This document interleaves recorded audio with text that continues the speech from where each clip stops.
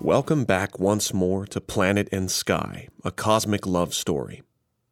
In our last episode, Sky dropped a heavy load on Planet, not in the form of the warm, drenching rains he craved, but in the horrible news that she would be leaving him against her will, as his gravitational force wasn't up to the task of holding her any longer. He had a long time to have to face the music, and his dreary centuries were to drag on to countless millennia, and he had to find something to do with his time.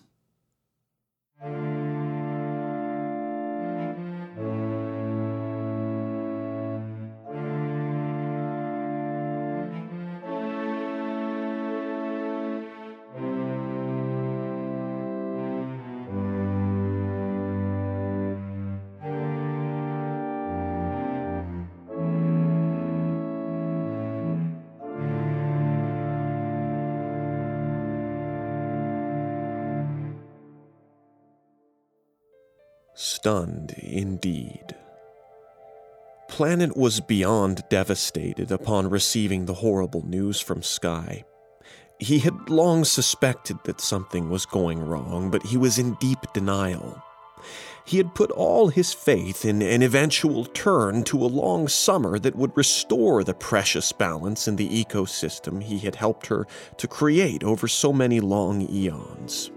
It was simply unthinkable that he could lose his life's companion and all the amazing children they had supported and helped to thrive and spread across their world. In addition to all the usual emotions associated with grief, sadness, denial, bargaining, and anger, he had an enormous serving of guilt to add to the mix. If only he could have accumulated more mass in his infancy, he would have been able to generate more heat and keep his internal dynamo going, thereby sustaining the protective magnetic field that shielded Sky and all of their children from destruction. But then again, would it have only delayed the inevitable? Maybe so. But it was little comfort knowing that they could have had a few more million years to play and raise their more and more capable life forms.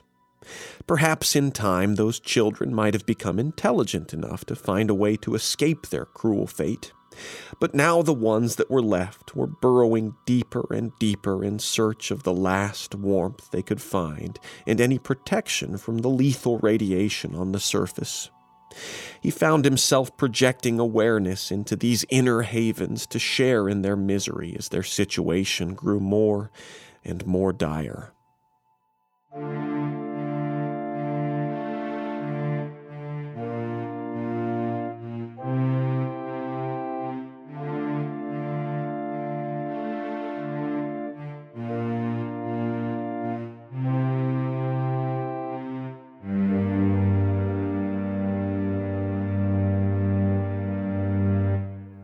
It was on one of these occasions, when he was analyzing an area of his crust upon which he had never focused much attention, that he made a fascinating discovery.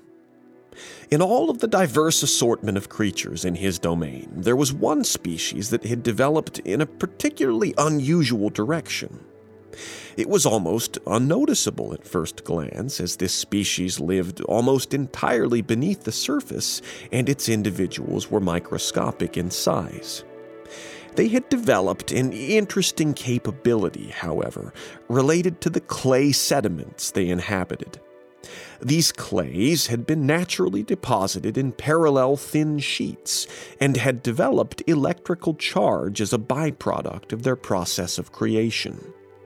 The microscopic species that inhabited the clays had found it possible to manipulate the charges in the layers of deposits. These patterned charges, in combination with their honeycomb-like growth patterns, had resulted in a sort of long-duration memory device. The creatures had learned how to embed a history of their life progression into the charged clays. One day, Planet was examining these structures while he was thinking nostalgically about Sky and some of their adventures. He thought it would be wonderful to tell her about the subterranean clay deposits while they flew above the planet like they often did, as on the occasion when they jumped from the ape creatures by the lake into the birds overhead. Soon enough, he drifted off to other thoughts and other creatures in his remaining subterranean habitats. Some seemed to be engaged in long and fruitless arguments about their fate. One species insisted on finding ways to survive, while another would be equally adamant that there was no help to be found. Yet another seemed drawn to certain kinds of speckled rocks and would be clustered around them in fascination, utterly uninterested in the frantic arguments of the others. His awareness drifted back to the clay beds he'd been investigating a little while ago. He thought it would be wonderful to tell her about it while they flew above the planet like they often did, as on the occasion when they jumped from the ape creatures by the lake into... Hold on. What the hell just happened? Was it déjà vu? The thought he'd just had was an exact replica of one he'd been thinking the last time he came to this location. Was it just something that reminded him of it, or... No, it was something stronger. The memory had impacted him strongly in this particular region, almost as if it had become locally persistent. He decided to try a test. He moved off to another section of the clay beds and thought about something different. This time, he went all the way back to the first time he'd heard from Sky. She had teased him about always looking at her while she flew around his surface. She'd been irritating to him, but also so much fun, and he'd really been tormented by her teasing. He moved his focus to the first location, and the memory of flying above the lake with her flooded back into him. Moving again to the alternate site, he vividly remembered her teasing him again like in his earliest memories. There could be no doubt. The clays were somehow storing and reactivating his memories.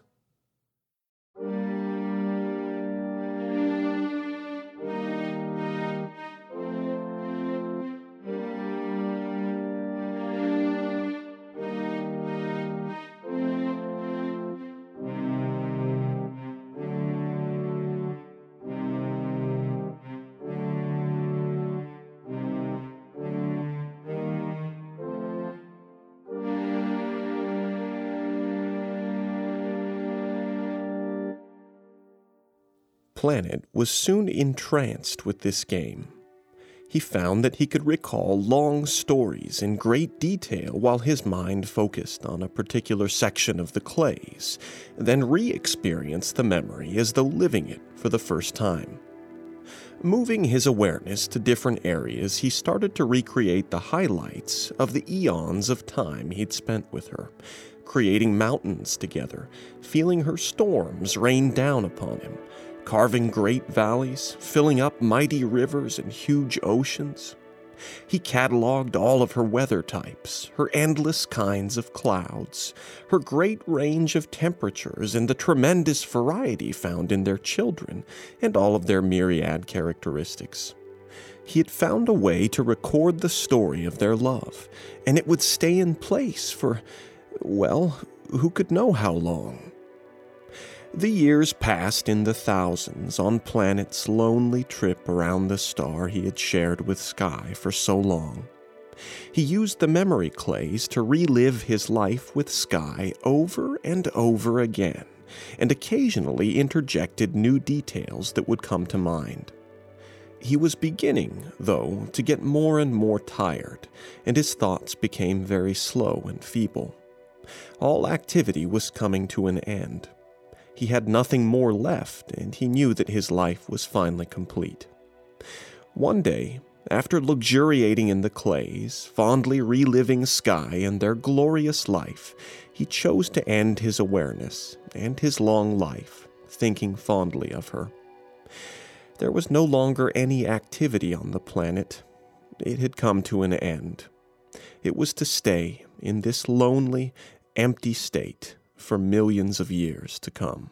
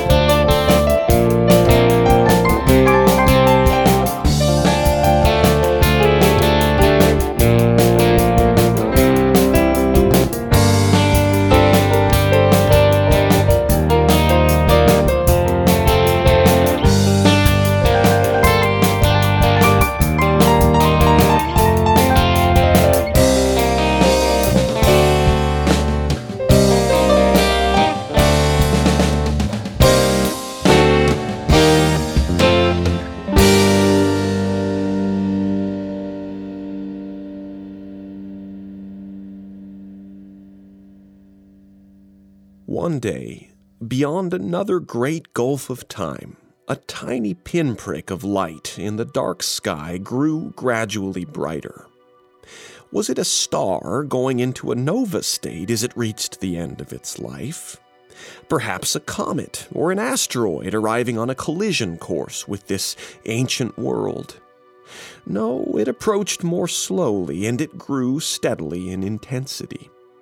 Suddenly it flared in brightness, and a thin tail of flame became visible, extending downward from the object, which now appeared as a cylinder hanging vertically against the stars.